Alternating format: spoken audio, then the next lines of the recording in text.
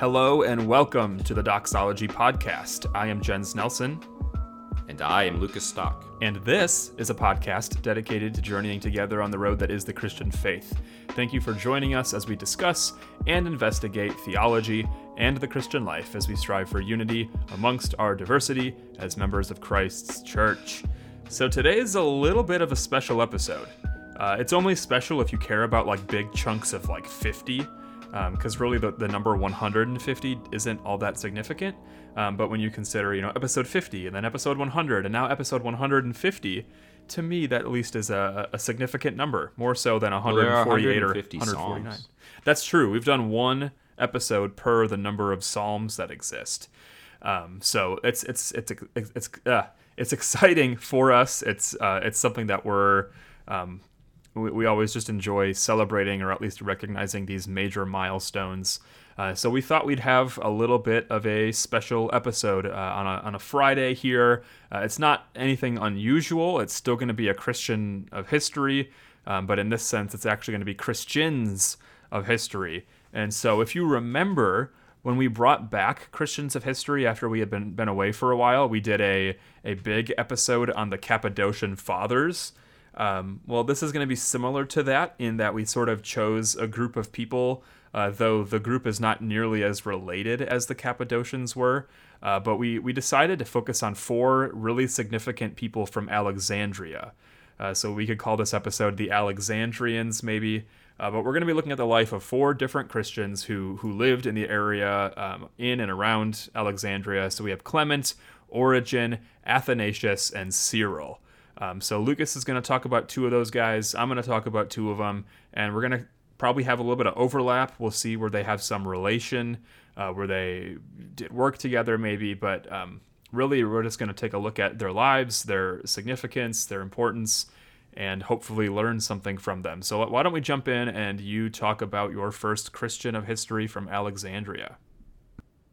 Perfect. So one of the things that does, at least in spirit, link these 4 together, or at least most of them, is there's this sort of, in my sort of research and I was reading, it kind of seems like at least modern scholarship maybe puts some question as to whether this was something that was really like a formal establishment or more just kind of informal and just kind of, people looking back in history were associating it with something more formal. But there's this idea of Alexandria being the home of a very famous catechetical school where people would go as catechumens to learn the faith and to learn theology and philosophy and be instructed by theologians and leaders in the church and stuff. And we're going to make reference to the catechetical school, but we are, at least generally aware that the details around that aren't necessarily 100% known historically, just that it comes up here and there in documents. But what is known, I think, pretty obviously, is Alexandria was a city of the church that was home to very, very, refined theological learning. And we'll see that in some of the writings from the people we'll discuss today. But whether or not there was a formal school, something that does link these 4 Alexandrian Christians of history together beyond the city itself is this culture of deep theological reflection that the church there for hundreds of years was just really marked by and known for. So starting pretty dang earlier than I realized. It's funny, when I was setting up the notes for this episode, I put Origen first because I thought Clement was after Origen, but Clement is actually their lifetimes overlap, but he was working and writing significantly earlier than Origen. So Clement was born approximately in 150 AD to a family in probably in Athens, probably pagans. There's not much solid known about his early life, except that in some of his writings, he talks about traveling all over the known world or all over the empire. and he was seeking out like teachers, philosophical teachers, and probably also following his conversion, he was seeking out Christians who could teach him about the faith. And so all this traveling eventually lands him in Alexandria, where he joined what we can think of as the catechetical school. I'll just say that he joined the catechetical school, which at the time was being run by someone named Pantaenus, I believe, who he studied under. And he stayed in Alexandria, Clement did, and eventually became a presbyter. He was ordained. He joined the service in the church, and then eventually around 200, he took over the school from Pantaenus. So he was not only deeply educated as a churchman there, but he was also responsible for educating people once he was a little older. So under persecution from the Emperor Severus, Clement, along with one of his students who was named Alexander, who would eventually become the Bishop of Jerusalem, actually, fled from Alexandria, and they did a little bit of traveling themselves. They spent some time in Cappadocia before probably landing in Jerusalem around 205. In 211, there is a letter from Bishop Alexander to the church at Antioch that Clement actually brought to Antioch. And in that letter, he's described as, quote, Clement, the blessed presbyter, a virtuous and esteemed man who upheld and extended the church of the Lord. So he obviously had a positive reputation as a priest and as a teacher of the faith. And it was probably around 211 or maybe as late as 221 that Clement died. So there's not a whole lot of other specific details known about what he was doing, who he interacted with, all that kind of stuff. But what he is primarily known for and known through are a few writings we have that survive of his. The Stromatis, the Pedagogus, the Protepticos, and then a sermon called Who is the Rich Man That is Being Saved? And all of these works there's littered with references to Greek philosophy and poetry, like Plato, Homer. Clearly, Clement was very well learned, and not just well learned in scripture, but generally speaking, was a very educated person. And he, interestingly, especially for the time frame that he's living and writing, he utilized this wide learning to teach and defend the Christian faith using the tools of Greek thought, both philosophically and rhetorically. So he's using pagan philosophy and sort of common Greek wisdom of the day as tools for doing Christian theology, which is really interesting, I think, in modern times to look back on, and maybe it would be interesting to read some of his works with that particular focus in mind, to see how he uses non-Christian learning Christianly. I think that's not something I've done, but I have a feeling that would be very fruitful to see, how in the past people have done that. Someone like Clement, who was so well learned, but was using his learning not for, the pagan philosophical ends of the philosophers of the day, but instead using it for teaching Christianity and the faith. So that's about it for Clement. Not much is known very early, but we see right off the bat in in the late 2nd century, we have this very intellectually rich Christian culture in Alexandria. And that leads very nicely into Origen, who is sort of infamous. I was going to say famous, but really infamous might be a better word in a lot of circles. So he was born around 186 AD in Alexandria to a Christian family. He was the oldest son of Leonides, who was known as a Christian and was also a literary professor in Alexandria. And this was like a really interesting little tidbit that I found, and it's really interesting just to think like historically, like if you like history, you'll love this. If you don't, this will probably be really boring. But it's believed that his mother was probably not a citizen, so she was probably from one of the lower classes of society. And one of the reasons people think this is that later in life, Origen was able to go to the executions of his students who were being martyred to like encourage them, but he was never arrested. And the reason people think that he was able not to be arrested is because at this time in the Roman Empire, only citizens were persecuted. Only Christians who were Roman citizens, and children of mixed marriages were not considered citizens. So his father being an established citizen, but his mother being from a lower class, not a citizen, would result in Origen himself not being a citizen, which is just kind of an interesting little tidbit and glimpse into Roman culture. So under that persecution in Alexandria from Emperor Severus, which I mentioned with Clement, Origen's father was martyred. And the story goes that Origen, who was about 17 at this time, basically tried to run out and get martyred himself, but his mom basically prevented him from doing that. And later in life, he would suffer pretty horrific torture, and eventually around 255, he died from his wounds.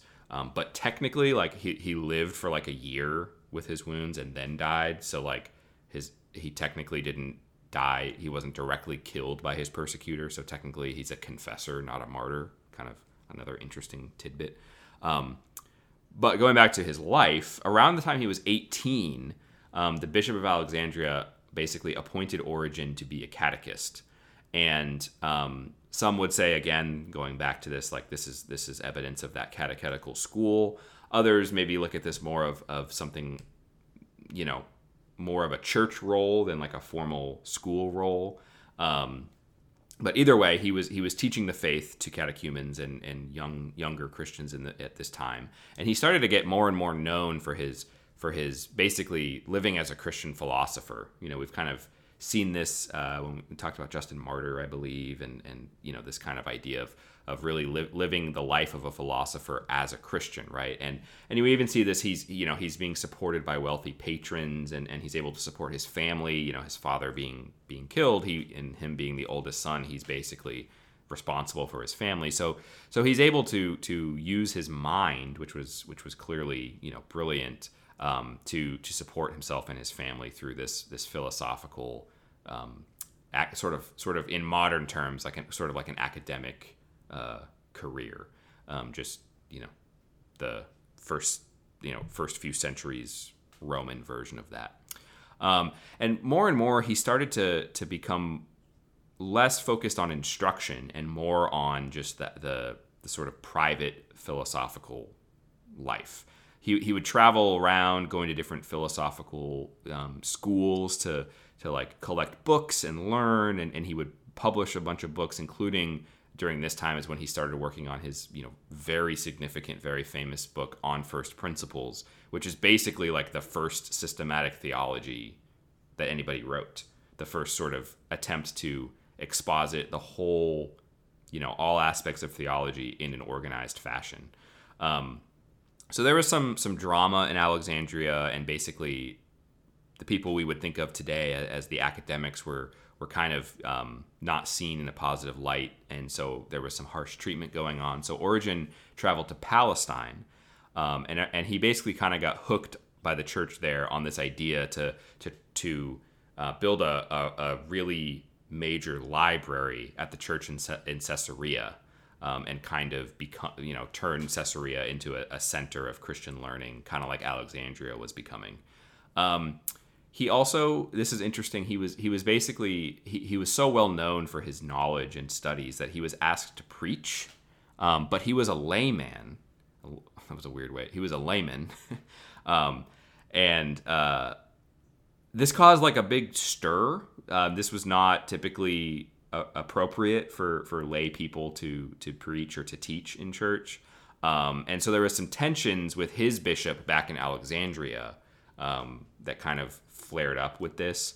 So he returned to Alexandria. He continued working in terms of studying and doing his writing and stuff, and at this point he's working on another famous work of his called the Hexapla, which is a 6-column edition side by side of different translations and editions of the Bible, and I forget, I think it's like in Latin, in Greek, maybe in Hebrew for the Old Testament, maybe Syriac. There's like a bunch of languages that he's basically putting them side by side, a couple different Greek versions, to have sort of this collated edition, to sort of compare the differences in different versions. Eventually, he finds himself again back in Palestine, and this time, kind of more even bigger drama comes up. The Palestinian bishops ordain him as a priest, which made the Bishop of Alexandria very angry because he saw this like as a breach of his duties and rights and inappropriate for the bishops in Palestine to do. And then this caused a lot of issues for Origen, but then also there were some doctrinal things that I mentioned him being infamous. These controversies around things that people say he taught or thought he taught, or people who followed him later taught. Like this, a lot of this kind of contributed to the tensions with the Bishop of Alexandria and Origen that continued. Centuries later, even teachings that are associated with Origen would be condemned. Origen himself was never directly condemned as a heretic by the church ever, but some ideas that are associated with quote unquote Origenists are condemned, or were condemned, or at least censured. So that's kind of a complication in his legacy. So he ended up leaving Alexandria for good.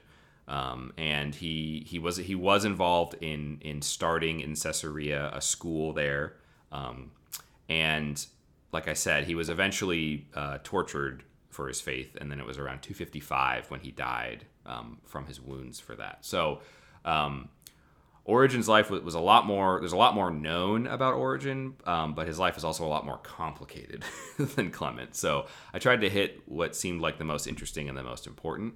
But that's sort of like we see a lot of I think interesting themes that give us a lot of insight into both what Alexandria was like at this time, but also just the early church in general in these early years of the church sort of expanding, and people like Origen contributing more theologically and more intellectually to the growth of the church. So that's St. Clement of Alexandria as well as Origen of Alexandria.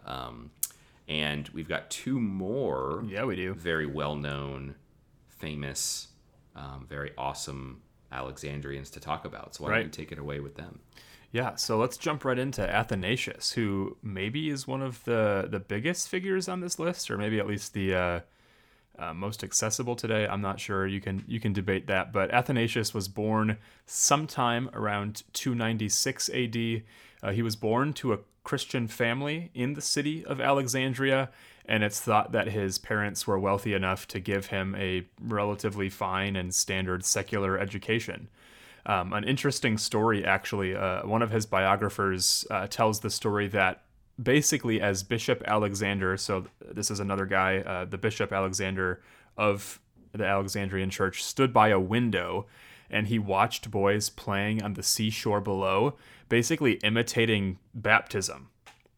And so he sent for the children and discovered that Athanasius had been acting as bishop. And so after questioning Athanasius, basically Bishop Alexander informed him that the baptisms were genuine, as both the form and the matter of the sacrament had been performed through the recitation of the correct words and the administration of water, and basically that he must not continue to do this because the baptized people had not been properly catechized. So again, I don't know if that's true. I don't know how historically attestable that is, but I saw it in a couple different places, and it's just kind of like a humorous little story, because I can almost picture kids today like playing in a pool and having seen baptisms at church, like almost reenacting it. But Bishop Alexander said that's a valid baptism. So those kids are baptized because that's what you did to them. But Bishop Alexander invited Athanasius and his friends to basically prepare for clerical careers. And so Athanasius eventually became secretary to Alexander.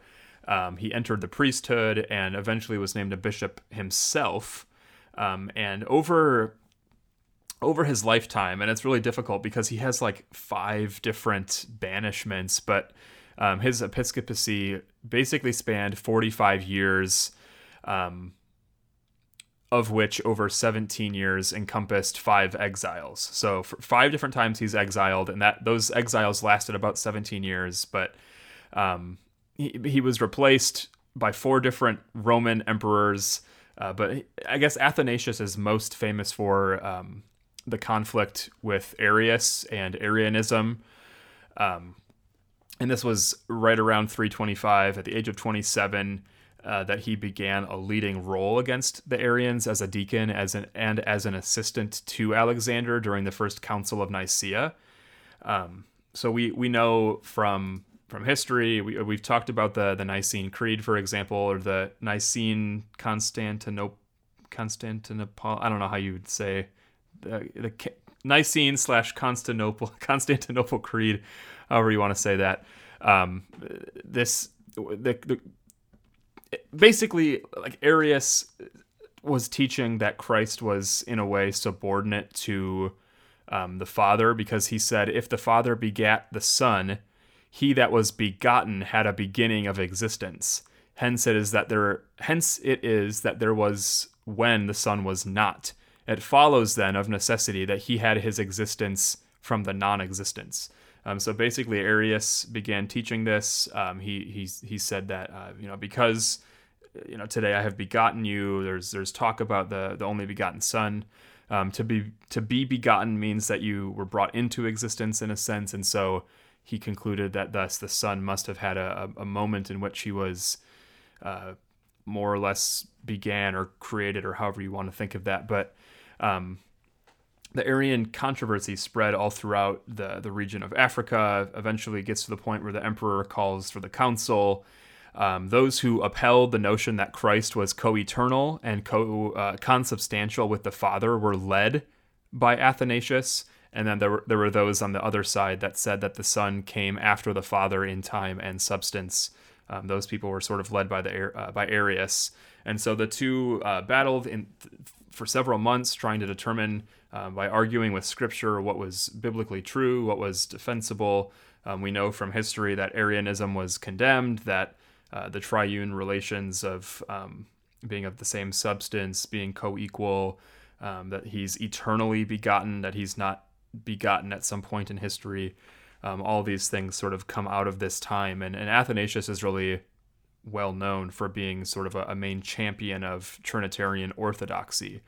But when Athanasius assumed his role as bishop of Alexandria, he continued to fight against Arianism. So even though it was condemned as a heresy, it didn't go away. And I think in some senses it still lingers around today.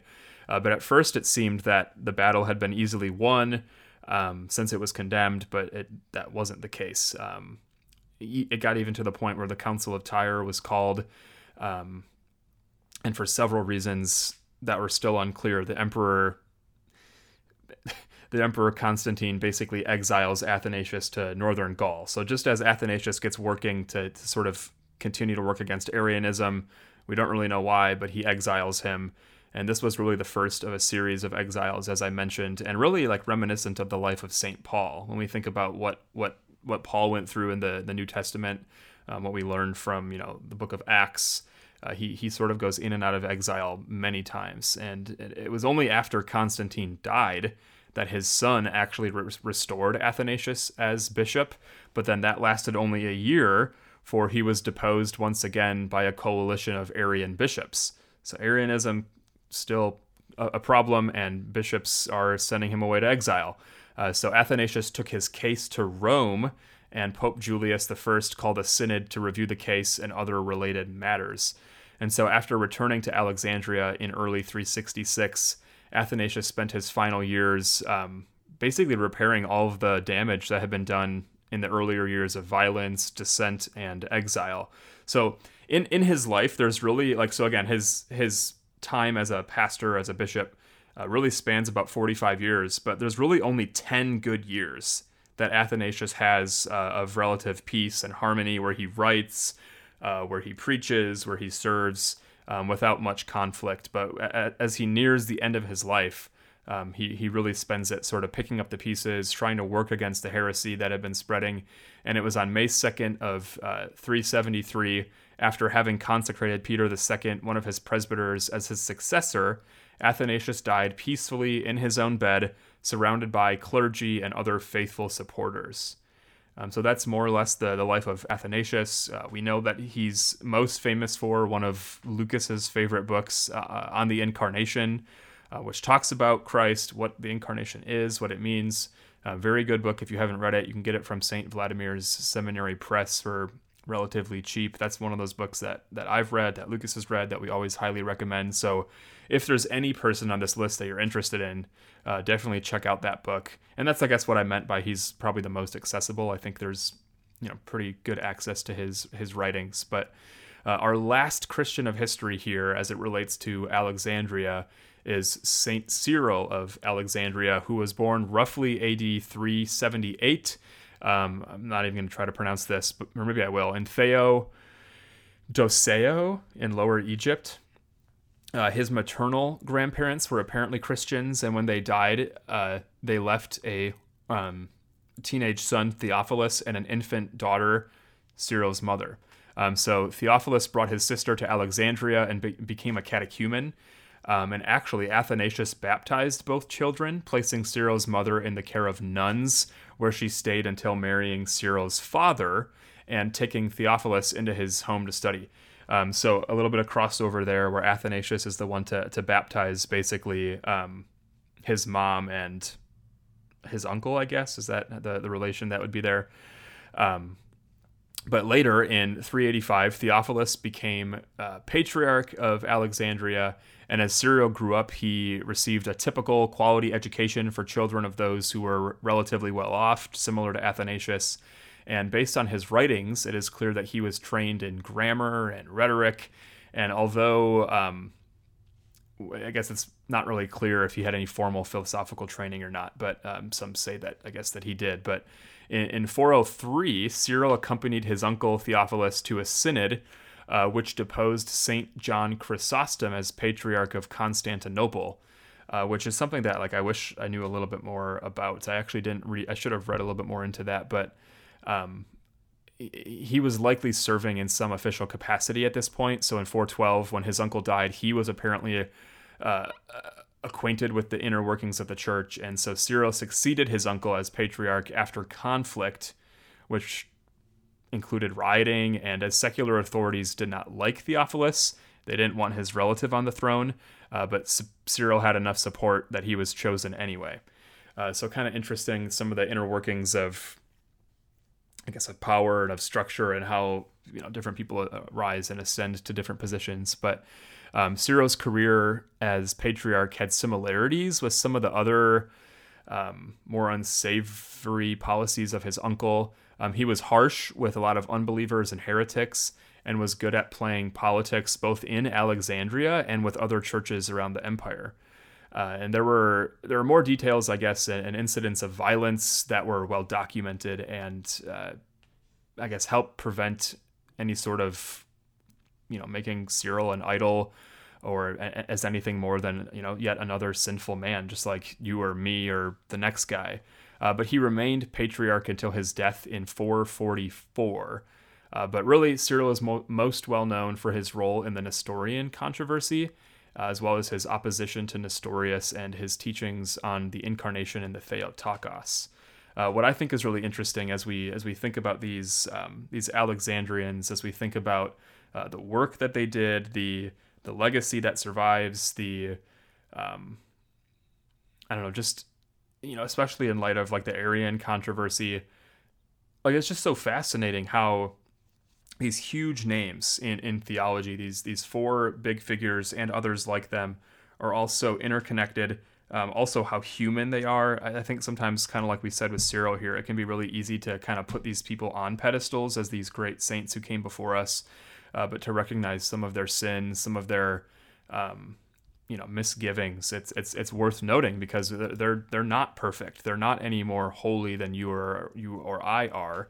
But in their context, in their place in history, they played a pivotal role when controversy came up. So, when we think about Arianism, when we think about the teaching that Christ was subordinate to the Father, like that has certain ramifications for the Christian faith and the Christian life. So to have people like Athanasius rise up and to so ardently defend it is worth noting. I meant to mention this a little bit ago, but one thing that I always find so funny, whether it's true or not, at the Council of Nicaea, there's some accounts that say that the debate became so heated that Saint Nicholas actually slaps Arius in the face, which is just one of those, like, isn't Saint Nicholas like where we get Santa Claus from, like Saint Nick? So it's kind of funny to think about Saint Nick as slapping a heretic in the face. Like I just picture this guy with a big red coat and a long white beard slapping a heretic. It's kind of fun. But anyway, this episode was a little different in that we decided to focus very briefly on 4 specific Alexandrians, but I think 4 people that are worth recognizing. And who knows, maybe we'll devote longer episodes to one of these people in the future. Like I feel like Athanasius, like I couldn't do justice to his life. Like I was reading about his 5 separate exiles and the things that transpired during those exiles. Like it's just so significant that maybe it warrants an entire episode on its own.